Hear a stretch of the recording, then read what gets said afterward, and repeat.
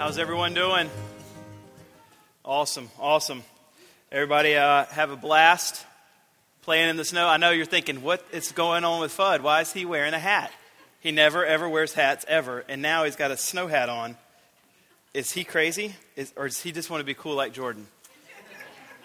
Well, there's a couple. Yes, I always want to be as cool as Jordan. Although I know I'll never attain to it. But so I had a thing removed from my forehead, and it would be a lot more distracting for you to see this massive bandage on my forehead. You would never listen to anything I say. And so since it's a winter day anyway, I'm going to attempt to be as cool as Jordan by wearing a hat like Jordan. But it's because there's a huge bandage underneath here that's just massively distracting. So there you go. So yeah, for some reason today I'm going to preach in a ski hat. It's never done it before. Probably the last time I'll ever do it, but that's what's up. So if you have a Bible, you can open up to Acts chapter 13. We've been going through the book of Acts.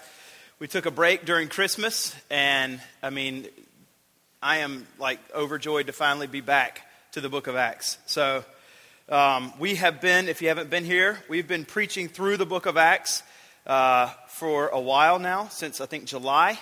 And we are now coming up to Acts chapter 13. Now, if you remember last time, whenever we were looking at chapter 12, we actually went 1 through 24.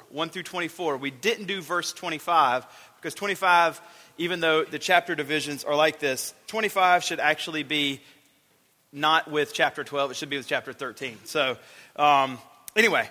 So we're actually going to do 12:25 through 13:12 today. So if you have a Bible, open up there. If you don't have one, by the way, you can look underneath you and just keep that. It's all yours. You can use it for the rest of your life, or you can give it away to people that don't have Bibles.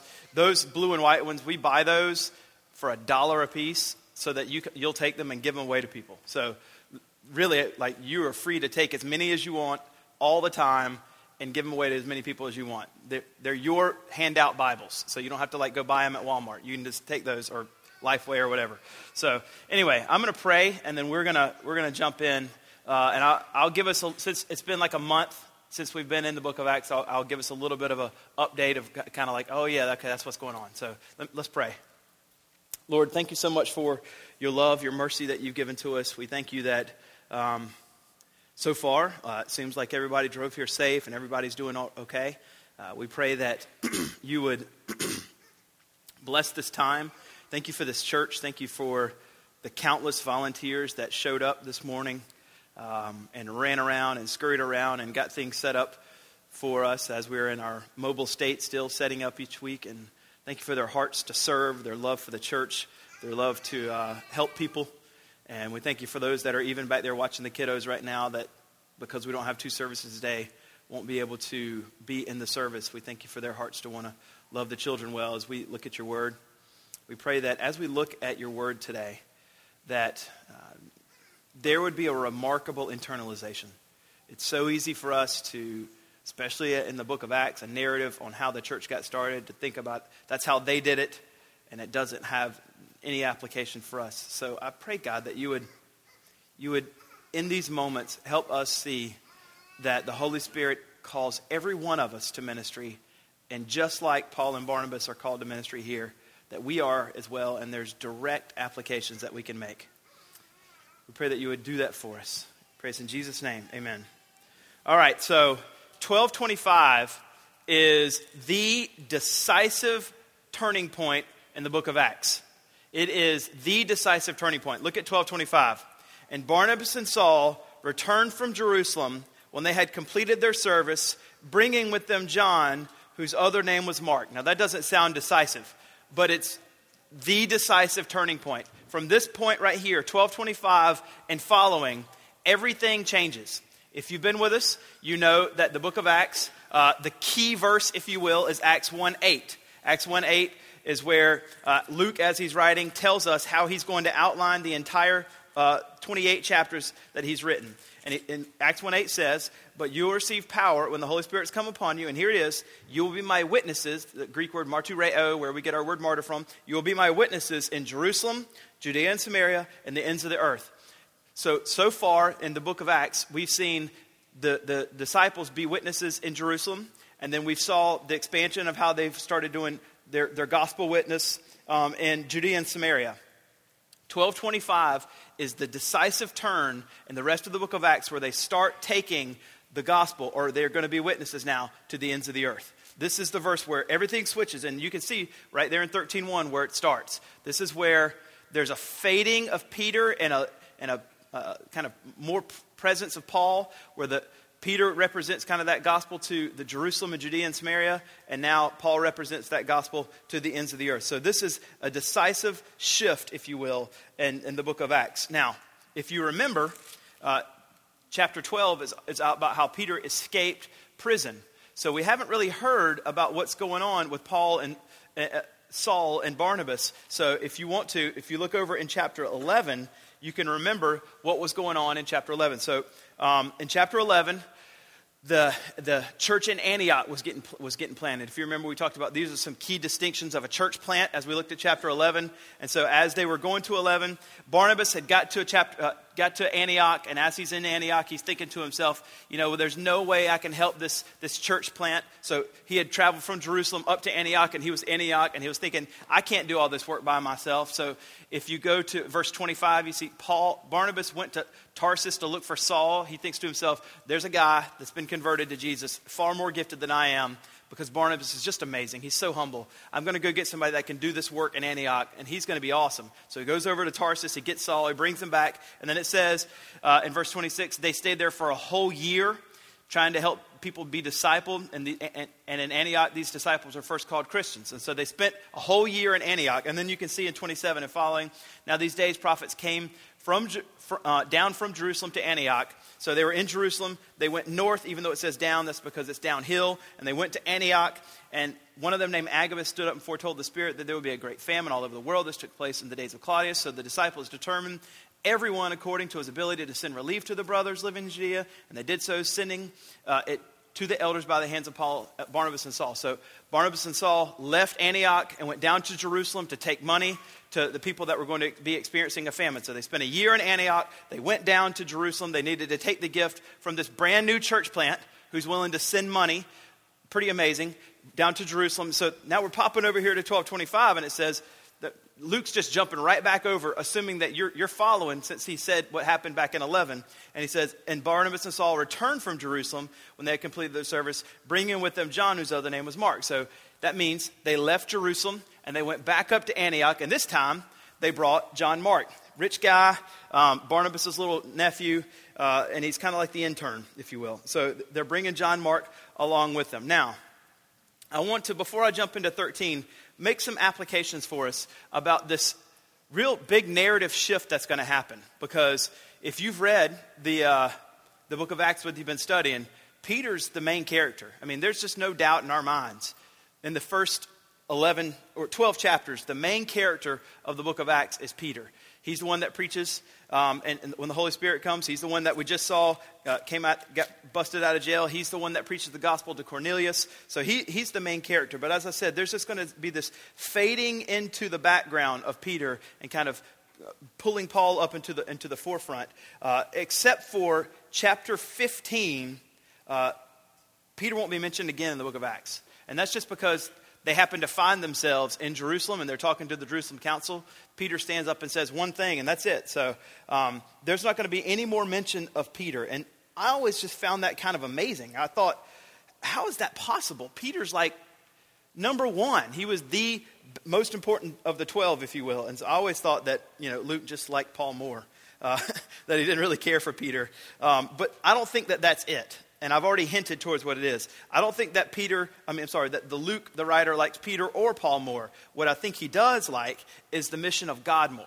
And so because he loves the mission so much, he's just going to tell the story of how God is using certain players to carry out his mission. So in the beginning of the book, God's using Peter to be the witness in Jerusalem, Judea, and Samaria primarily. And then as we shift, the person that's going to do that is Paul. So it shows us that Luke primarily cares about the mission of God the most, and that's why he writes the book the way he does. It's not that he likes Paul more or Peter more or whatever. But here's the application. for us. Because as we look at it, Peter will stay in Jerusalem for basically almost the rest of his life. Towards the very end, he does go to Rome, and he eventually is crucified upside down per his request.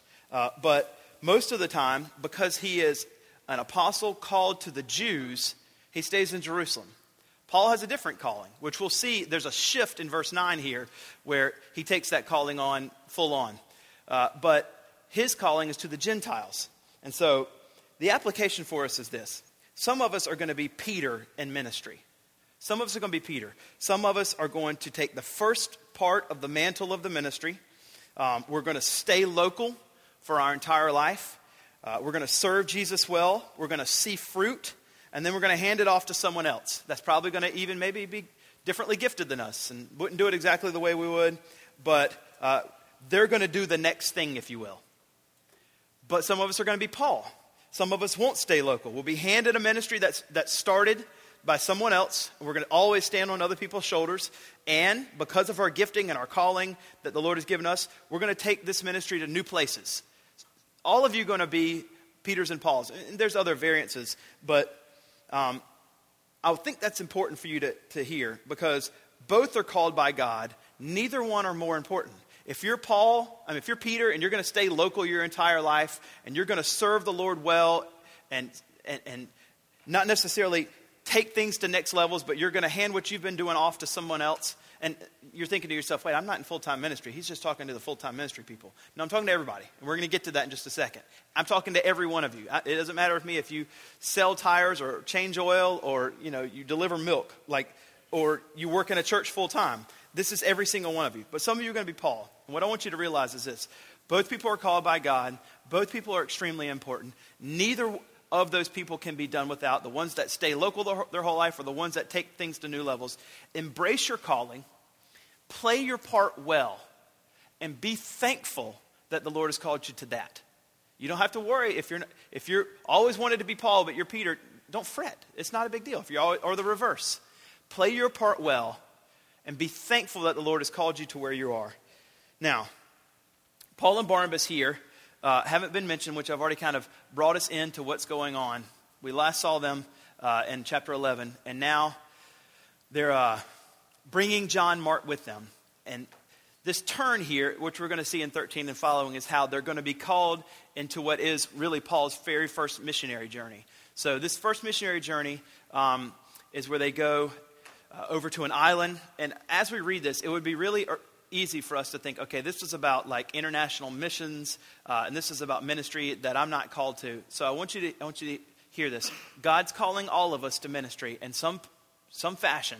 And so as you hear this, I want you to, this entire sermon, read it and hear it for direct applications in the way that you're living your life in ministry. So let me read the text, and then we'll come back and work our way through. Now, we've already read 12:25, so I'm going to start 13:1. Now, there were in the church at Antioch prophets and teachers: Barnabas, Simeon, who was called Niger, Lucius of Cyrene, Manaen, a member of the court of Herod, the Tetrarch, and Saul. I mean, that is an amazing different group. We'll come back. While they were worshiping the Lord and fasting, the Holy Spirit said, "Set apart from me Barnabas and Saul for the work to which I have called them." Then, after fasting and praying, they laid their hands on them and sent them off. So, being sent out by the Holy Spirit, they went down to Seleucia, and from there they sailed to Cyprus. And when they arrived at Salamis, they proclaimed the word of God in the synagogues and in the Jews, and they had John to assist them. That's John Mark. And when they had gone through the whole island as far as Paphos, they came upon a certain magician, a Jewish false prophet named Bar-Jesus. Bar, anytime you read it, just means son of. So in a weird kind of crazy name, this guy's name is Son of Salvation. It's the exact opposite, but it's Son of Salvation. Paul, you'll read, show that he's not that.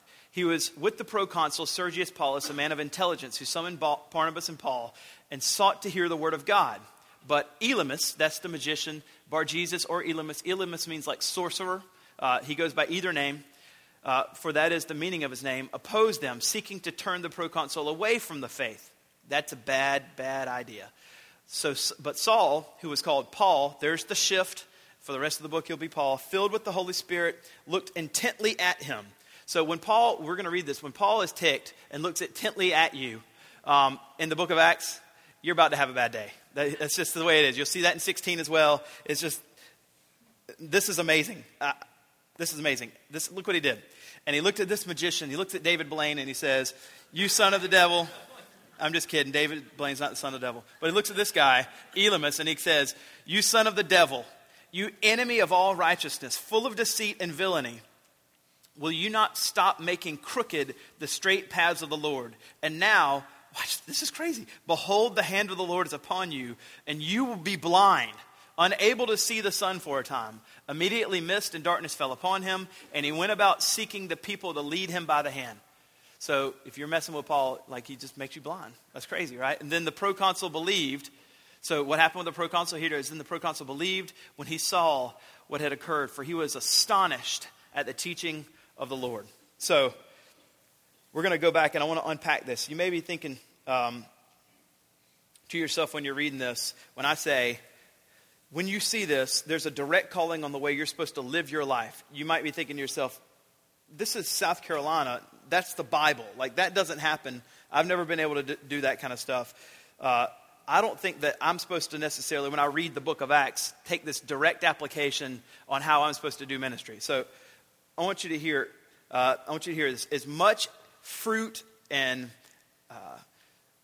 boldness that they had in the book of Acts, we're to have the same kind of vigor and desire to do it. Derek Thomas says it this way: "The Church of Christ is never meant to be idle, luxuriating in its achievement, basking in the glow of blessing already attained." So just because we've seen success in the book of Acts, or even if you've seen success in ministry in your life, it never means stop, you're good, you don't have to do anymore. The moment we've turned the mission of God into a museum, then we've changed it completely. The mission of God is always supposed to be moving forward. It's not ever supposed to stop and just be a museum and say, look at what we used to do. You can do that, but it can't just be that. If we don't evangelize continually, I can't remember who says it's not me, but if we don't evangelize, we fossilize. It's just the way it is. We always have to continually be pushing ourselves towards ministry.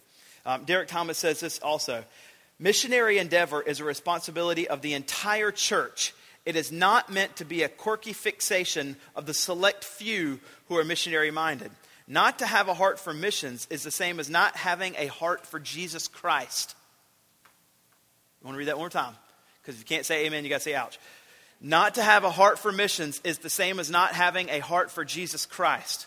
It shows an indifference to what brought the Savior into the world and what drove him to the cross. Missions is the heart of God. It is the beating pulse of the Almighty for the souls of men and women. To be cold towards missions reveals an indifference to what lies at the center of God Himself.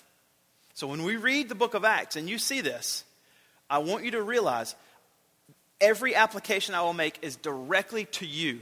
Whoever you are, it doesn't matter what you do, directly towards you. Now, as we read chapter 13, who did you think was the main character? I know we don't do this very often. I usually don't ever do it. But who do you think is the main character? You can actually say something here. Paul. All right.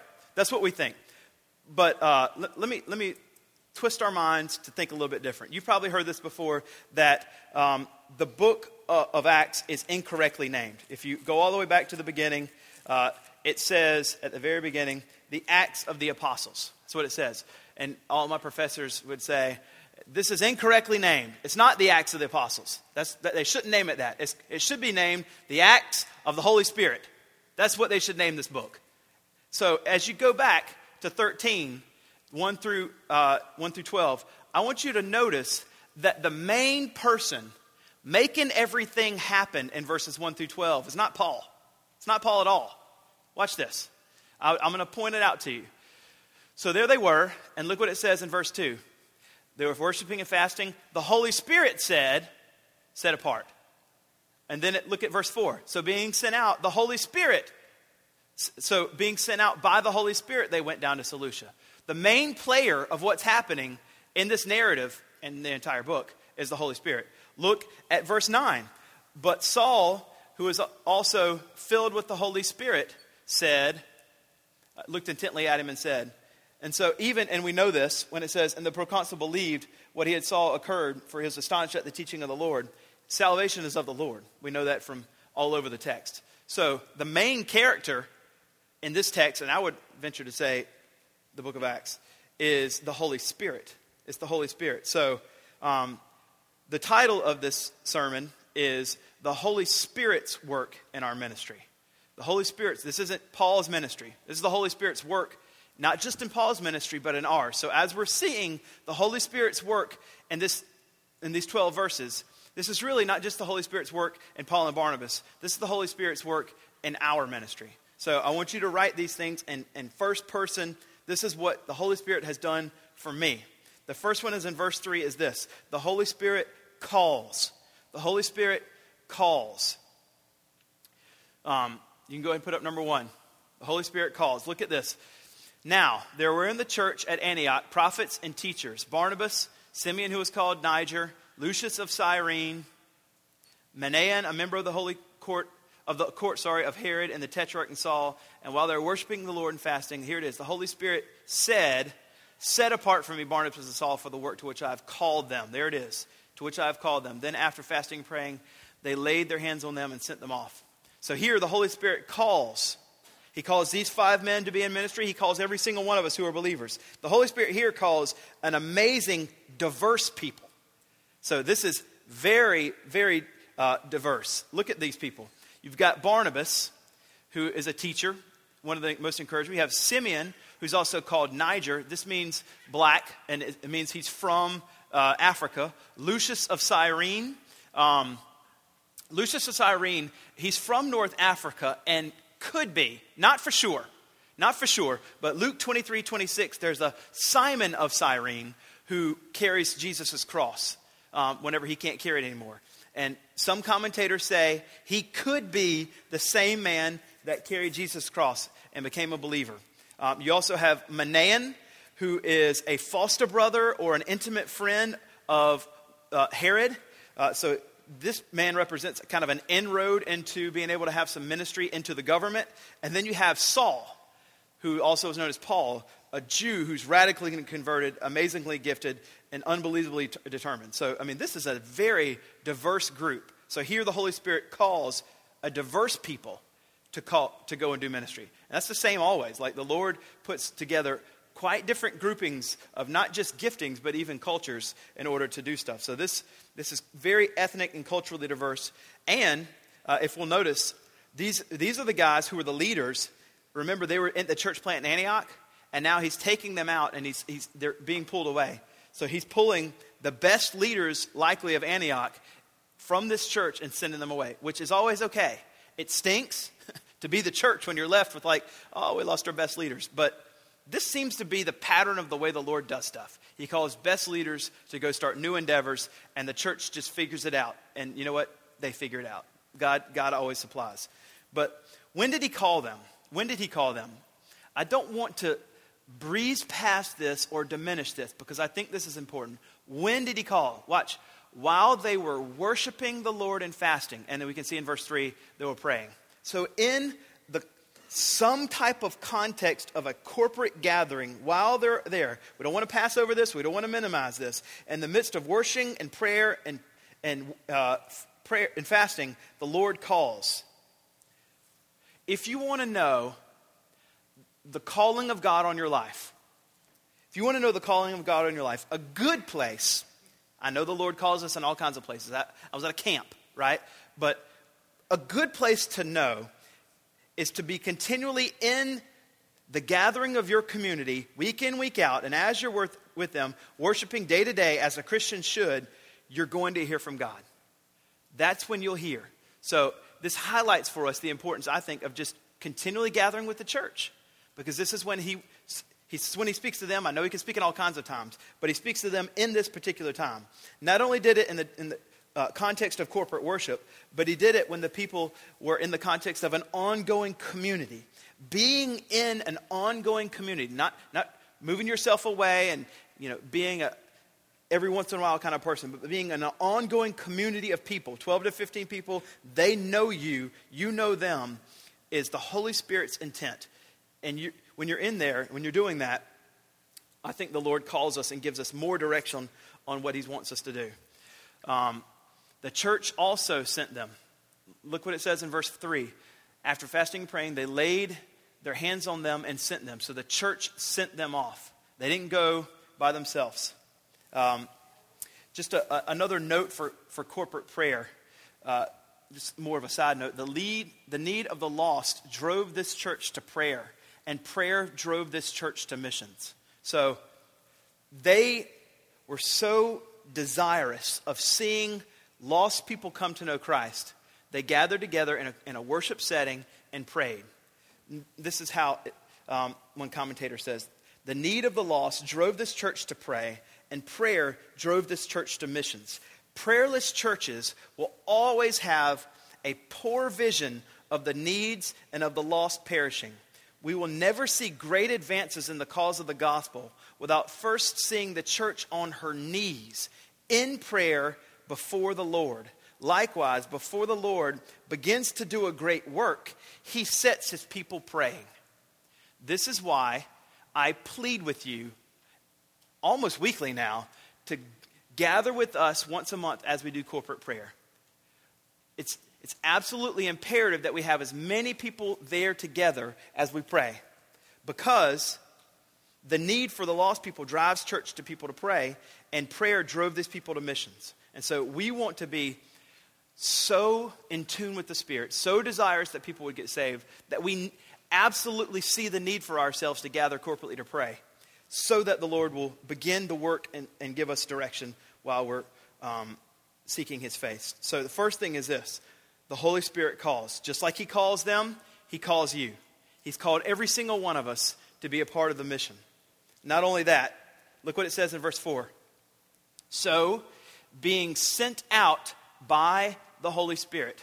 The Holy Spirit calls, the Holy Spirit sends. Number 2, the Holy Spirit sends. The Holy Spirit sends. Now, this is crucial, okay? Since the Holy Spirit has called everybody to ministry, if you're a Christian, your calling doesn't just call you and then you just kind of chill, right? The calling is always meant to be ascending. So if you're called, because you are, realize that since you're called, you're also sent. Every single one of you are already sent. You're not one day going to be sent, because you're already living your life as a Christian. Living your life every day is being sent. Now, you might be saying to yourself, wait a second. Didn't we just read in verse 3 where it says the church sent them? Look at verse 3. They laid their hands on them and sent them off. So being sent out by the Holy Spirit. Well, wait, which one is it? Is it the church sending or is the Holy Spirit sending? Yes, of course. It's both. It's not one or the other. So, whom does the Holy Spirit send them out to? He sends them out to go reach the lost. Where does he send them? He sends them to people that have never heard the gospel before. And what does being sent by the Holy Spirit mean that we should do? Watch. Since they're sent, what are they supposed to do? Look at verse 4. So being sent out by the Holy Spirit, they went down to Seleucia, and from there they set sail to Cyprus, and they arrived at Salamis. Here it is. What do? The Holy Spirit sends us, and what is he calling us to do when he sends us? They proclaimed the word of God. They proclaimed the word of God. So this means that every single one of us are called by God to proclaim the gospel. When he calls us, he sends us to proclaim the good news of the gospel. To proclaim that Christ is the one who came for us, to put himself forward as a propitiation, to take away the wrath and anger of God for you on your behalf. And if you would trust in him and believe in him, you can have forgiveness of your sin forever.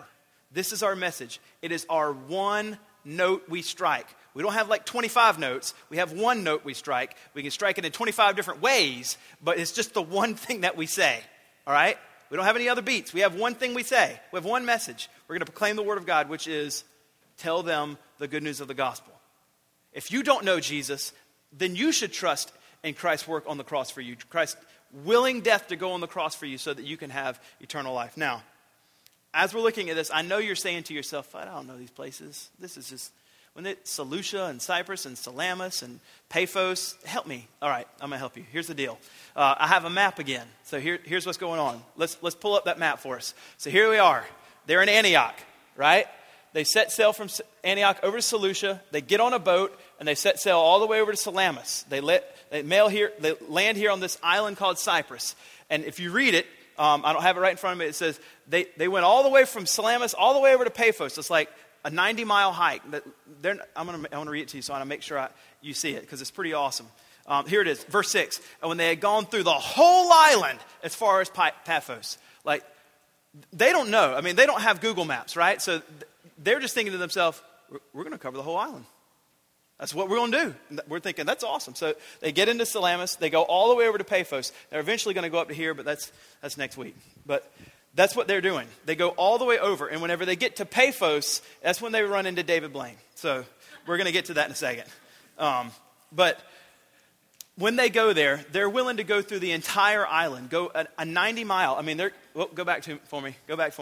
They're willing to hop from here down to Seleucia, take a boat all the way over, take a 90-mile trek, which takes some time all the way over to here. I mean, that's how devoted they are. Since they realize they're called and they're sent, being sent to them means like we're actually sent. We're going to take some hard journeys and get all around here and do what we're supposed to do. So look back at it. So they went down to Seleucia. So we know from Antioch, that means they went to the coast, to this coastal town, Seleucia. And it says, and from there they set sail to Cyprus. That's that big island. So they left Seleucia, and here it is. They proclaimed the word of God. When they arrived at Salamis, they have this pattern. They proclaimed the word of God. They would go to the synagogues and the Jews, and they had John helping them. And they went through the whole island as far as all the way over to Paphos. And they came upon a certain magician. So you can go back to number 2. So when they get there, they run into this magician, Bar Jesus, son of Jesus, son of salvation, which is ironic because he's not. And he's not the Jesus. He's just son of a guy named Jesus, who's also named Elymas, which you can see in verse 8. Elymas means like skillful one or even sorcerer. And Paul's going to give him a nickname as well. You can see that we've already seen in verse 10, son of the devil.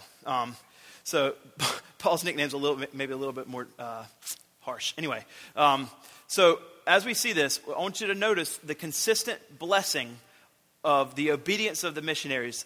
Whenever Paul and Silas get there, they proclaim the word of God, and the word gets out that they're doing this. And as they're doing this, the Lord's going to bless this endeavor. So they're walking around, they're proclaiming the word of God, they're going to the synagogues. And because they're being obedient, because they're called and they're sent, the Lord's going to bless them, right? The Lord's going to bring about this guy, this proconsul, Sergius Paulus, who's going to hear about these two guys. And this guy, Sergius Paulus, he's an intelligent guy. And so he loves just to hear things. He's very smart, and he likes to hear people come and talk to him and tell them what they think. And he likes to weigh them and think on them and measure them. And so he's got Elymas, who's a sorcerer, who probably has some kind of skill set of talking. But he also hears about these other guys, Barnabas and Saul. And so he says, I want them to come to me too. I want to hear what they have to say. He's intelligent, and so he likes to hear different things and weigh them and decide which ones he thinks are true, etc. And so the Lord is blessing Paul and Barnabas. He's giving them a platform to be able to go to the proconsul. I mean, this is a politically powerful man that they can go share the gospel with. That's pretty amazing. So I want you to notice, as they're being obedient to go, travel all kinds of places possibly they've never even been, the Lord blesses them and gives them a politically powerful person that, if gets saved, likely has some influence to share the gospel as well. So when they go somewhere else, they still have someone else here that's sharing the gospel, and people are getting saved because of him, but really because God used Barnabas and Saul. Now, is there going to be opposition whenever we're obedient to being sent? Of course there's going to be opposition. That's what happens here. Elymas tries to turn the proconsul. You can see it in verse 8. Paul's harsh language is because what he does. In verse 8, it says, at the very end, Elymas opposed them, here it is, seeking to turn the proconsul away from the faith. Elymas is an instrument of the devil if he's trying to turn people away from salvation in Christ. So Paul's not just willy-nilly throwing out insults here. He's literally being as accurate as possible. You're trying to take Sergius Paulus away from Jesus Christ. That's the work of the devil. So you are doing the devil's work. And so there's opposition. There is opposition that Barnabas and Saul. So I don't want to paint a rosy picture. Like when you become a Christian and you're called and you live life sent, everything turns to roses. Everything's always awesome. There's going to be opposition. There's opposition for them. There's going to be opposition for you. Even in Rock Hill, you're going to have opposition. One commentator, speaking of the opposition, says it this way. There is a cost to sincere service for Christ. If you never share your faith, you'll never look like a fool. If you never stand for righteousness on a social issue, you'll never be rejected.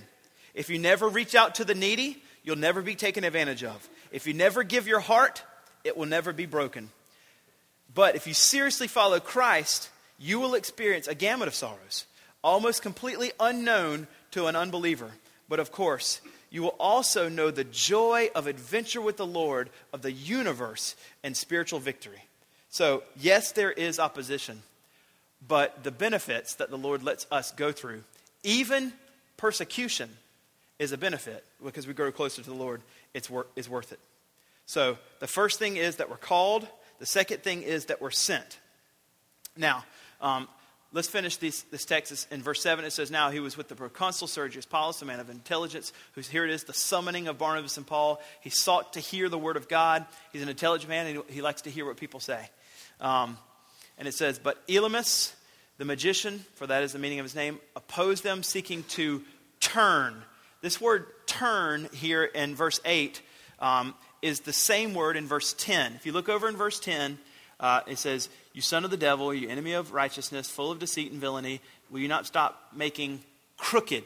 That word crooked and the word turn is the same word in Greek. So Paul takes what he's trying to do and he tells him that's what you're doing. You're making crooked. You're seeking to turn or make crooked the proconsul.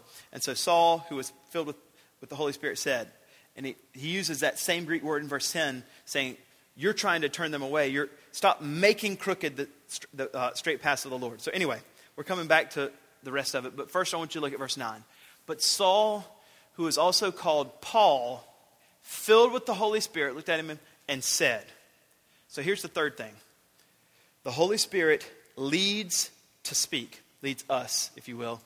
That's obviously supposed to be there. But anyway, the Holy Spirit leads us to speak. First, the Holy Spirit calls us. Second, the Holy Spirit sends us. Third, the Holy Spirit leads us to speak. I want you to realize this.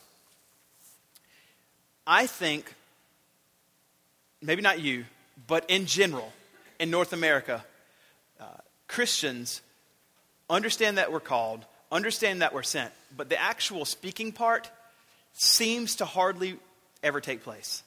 I'm going to befriend somebody, and then maybe whenever we get to be about 85, and I've known them a good 40 years, and I've built up this trust, unshakable trust, I'm going to share the gospel with them. Like it just seems like it takes us this overly ridiculous amount of time to share the gospel. The Holy Spirit leads you to speak. He leads you. As soon as they get there, they're proclaiming the word of God because the Holy Spirit led them. The Holy Spirit, if you're ever wondering, gosh, I'm just wondering, just met this person, should I share the gospel with them or not? You don't have to text me or call me or email me or Joe or Jack or anybody in your community group. Should I share the gospel with them? You don't have to pray about that one. Yes, you should. You should share the gospel with them. Should I? Lord? Yes, you should. It's that fast. You know the answer that quick. Should you be winsome? Should you say it in a way that's going to help them, lead them to the cross and not destroy it? Yes, you need to be smart the way you say it. But should you say it? Yes, you should. You should always speak the gospel to people. It's absolutely essential for them in order to get saved. So here, Saul is filled by the Holy Spirit, and it leads him to speak. Now, the content of his word is different than what you might say, no question. But we're coming back to that. I want you to notice in verse 9, though. But Saul, who is also called Paul, and this is the official name change for Luke in the narrative. He doesn't call him Saul anymore. From here on, he calls him Paul for the rest of the text. And this was because as Paul follows the Spirit's calling and sending, Paul changes his name from Saul to Paul. Paul changes his name. It wasn't like the other people where they said, Jesus is like, this is your name. Paul changes his name where He's not going to use his Jewish name Saul anymore. Instead, he's going to use his Gentile version of that name, which is Paul, because his calling in this huge shift is to take the gospel to the ends of the earth. And you know who's in the ends of the earth? The Gentiles, not the Jews. And so Paul changes his name from Saul to Paul because he knows everywhere that he goes, those people are Gentiles. And if I call my name Paul instead of Saul, I have a better inroad. I have a better likelihood of reaching them. This is him fulfilling what he wrote later in 1 Corinthians 9 when he said, 9:21 and 23, to those outside the law, those who are Gentiles, I became as one outside the law, not being outside the law of God, but under the law of Christ, that I might win those outside the law. To the weak I became the weak, that I might win the weak. I have become all things to all people, that by all means I might save some, even by changing my name from the Jewish Saul to the Greek or Gentile Paul. I do it all for the sake of the gospel, that I may share with them in its blessings. So Paul changes his name because he's the disciple to reach the Gentiles. And now he just goes by the Gentile Greek name Paul because he wants to reach them. So anyway, back to the speaking. He's filled with the Holy Spirit and he looks with boldness at this particular man and he speaks. Now, this is the exact same thing you should do. The content of what you may say is different. Nevertheless, the boldness that the Holy Spirit gives you is still there. So Paul speaks with boldness as he says this, and you should as well. You might ask as you hear what he says, you son of the devil, you enemy of all righteousness, full of deceit and villainy, will you not stop making crooked the straight paths of the Lord? And then, he makes him blind. Is this a Christian thing to do? Is this right? Can Paul really look at this guy and to say, I want you to be blind now? Is that what believers are supposed to do? I want you to be real clear here. Paul isn't necessarily doing this. Okay? It's really the Holy Spirit. I've already said that the major player is the Holy Spirit. He's looking at him and he says, you're making crooked the paths of the Lord. And now, behold, look at this. The hand of the Lord is upon you and you will be blind. So this is God doing it, not him. Paul is simply just saying what's about to happen. But it's the hand of the Lord that's bringing us about. This is the righteous judgment of God, not Paul. This is the judgment of God that's happening. Paul was used by God as he talked, but this was the hand of the Lord bringing this about onto David Blaine, or Elymas. So now, I like David Blaine, by the way. His things blow my mind. I don't know how he does that stuff. He stabbed himself in the hand or whatever. That's crazy. Anyway, now, behold, the hand of the Lord is upon you. You will be blind and unable to see the sun for a time. Immediately mist and darkness fell upon him, and he went about seeking people to lead him by the hand. Isn't that interesting how he writes that? He was leading a people astray, and now he needs people to lead him just physically through things. What's the result? Number 4, as we're called, as we're sent, and as we speak, what happens? Boom, the Holy Spirit saves. That's what happens. The Holy Spirit saves. That's the pattern, at least, of the book of Acts. You may say, well, I don't ever see that.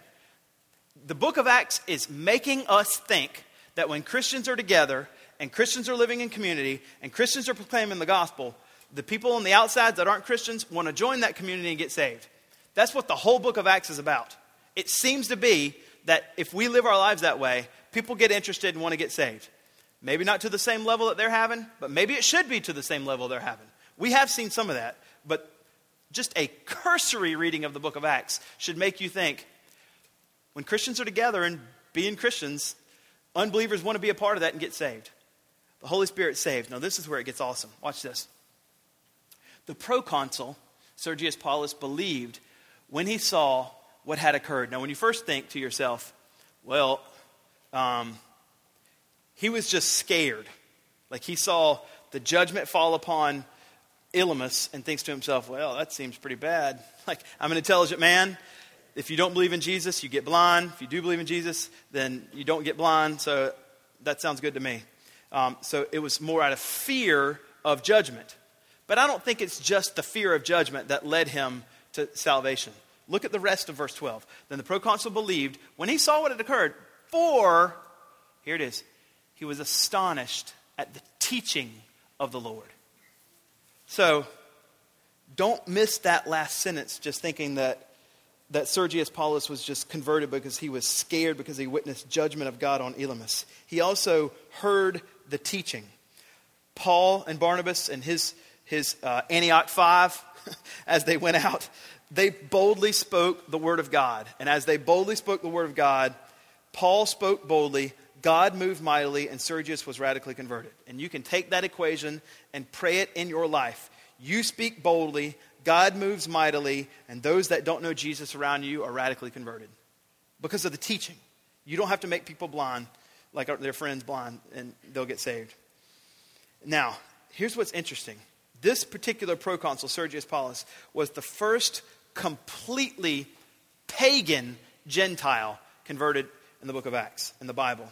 Cornelius was a Gentile, but he wasn't pagan. I mean, as you read chapter 10, he was clear that he knew the God of the Old Testament, and he knew who he was, and he wasn't a pagan. But this is the first completely pagan Gentile converted. So they're seeing some amazing fruit here. The Holy Spirit saves him. Now, what I don't want you to miss is the contrast that Peter's trying to paint. The contrast is this: as one's eyes who opposes God, his physical eyes, Elymas, are being darkened and closed. The other's eyes, the proconsul Sergius Paulus, spiritual eyes, are being opened to the realities and beauties of the cross. Luke's trying to help you see that. I think the reason why he chose blindness and not something else is to highlight this spiritual reality that the Holy Spirit saves. As one who makes paths crooked, physically his eyes are darkened. The other, who doesn't do that but believes and wants to understand, his spiritual eyes are being opened. The Holy Spirit saves. So as we conclude, I want you to think about ministry this way. Every single one of you are called. Every single one of you are already sent. Every single one of you should be proclaiming boldly, because the Holy Spirit's leading you, proclaiming boldly the gospel and trusting the Lord with all the outcomes. That whenever you do this, the Holy Spirit will save people. The Holy Spirit will cause their spiritual eyes to be opened to the realities and beauties of the fact that Jesus Christ came, lived a perfect life, willingly went to the cross so that none of us would have to perish, but every single one of us would have eternal life. Complete forgiveness right now for your sin. Now you can live in glorious truth and reality with that right now. As a believer in Christ, you can bask in the reality that you have been saved. The Lord holds nothing against you in regard to your sin anymore. The gospel is that you're completely saved. That's good news to hear every single Sunday. And because of that, because of your thankfulness that has happened to you, you are desperately wanting to set your face like these people, praying, God, give me people, and then I want to go out and I want to live my life seeing people come to know Christ. The major player here is the Holy Spirit. You'll never meet Paul until you're in heaven. You'll never meet Lucius or Simeon or Manaen. But you know who's in this particular text that we can actually interact with right now? The Holy Spirit. The Holy Spirit is still alive right now. They're not, but He is. And He's in your life if you're a believer, leading you daily, reminding you of the good news of the gospel, of what Christ has done, and then empowering you with all kinds of boldness to be obedient to this, to be obedient to the ministry that He has already set before you. You may be Peter or you may be Paul, but God needs both. And so I just ask that you would be obedient to it. And let's, this year in 2017, see God do amazing things in our city through Remedy Church. Let's pray. Lord, be with us as we are sent this year. Be with us as we are sent boldly to our city to proclaim the gospel. There's people around us that maybe we just barely know. We just barely know. Help us befriend them, come to know them, love them, serve them well. Because we're called by you, we're sent by you to proclaim the gospel. And Lord, would you save them? Would you save them? Help us love them, speak kindly to them, and proclaim the glorious realities of this truth, of the gospel, of Jesus. And would you save them? Help us pray for them. Help us love them enough, love the mission enough to set our face towards prayer. We know that the mission is your heart, and we don't want to be away from that. So, Lord, I pray that because we love Christ, we would love what he came to do, which is to seek and save the lost. We would love his mission. I pray this all in the precious name of Jesus.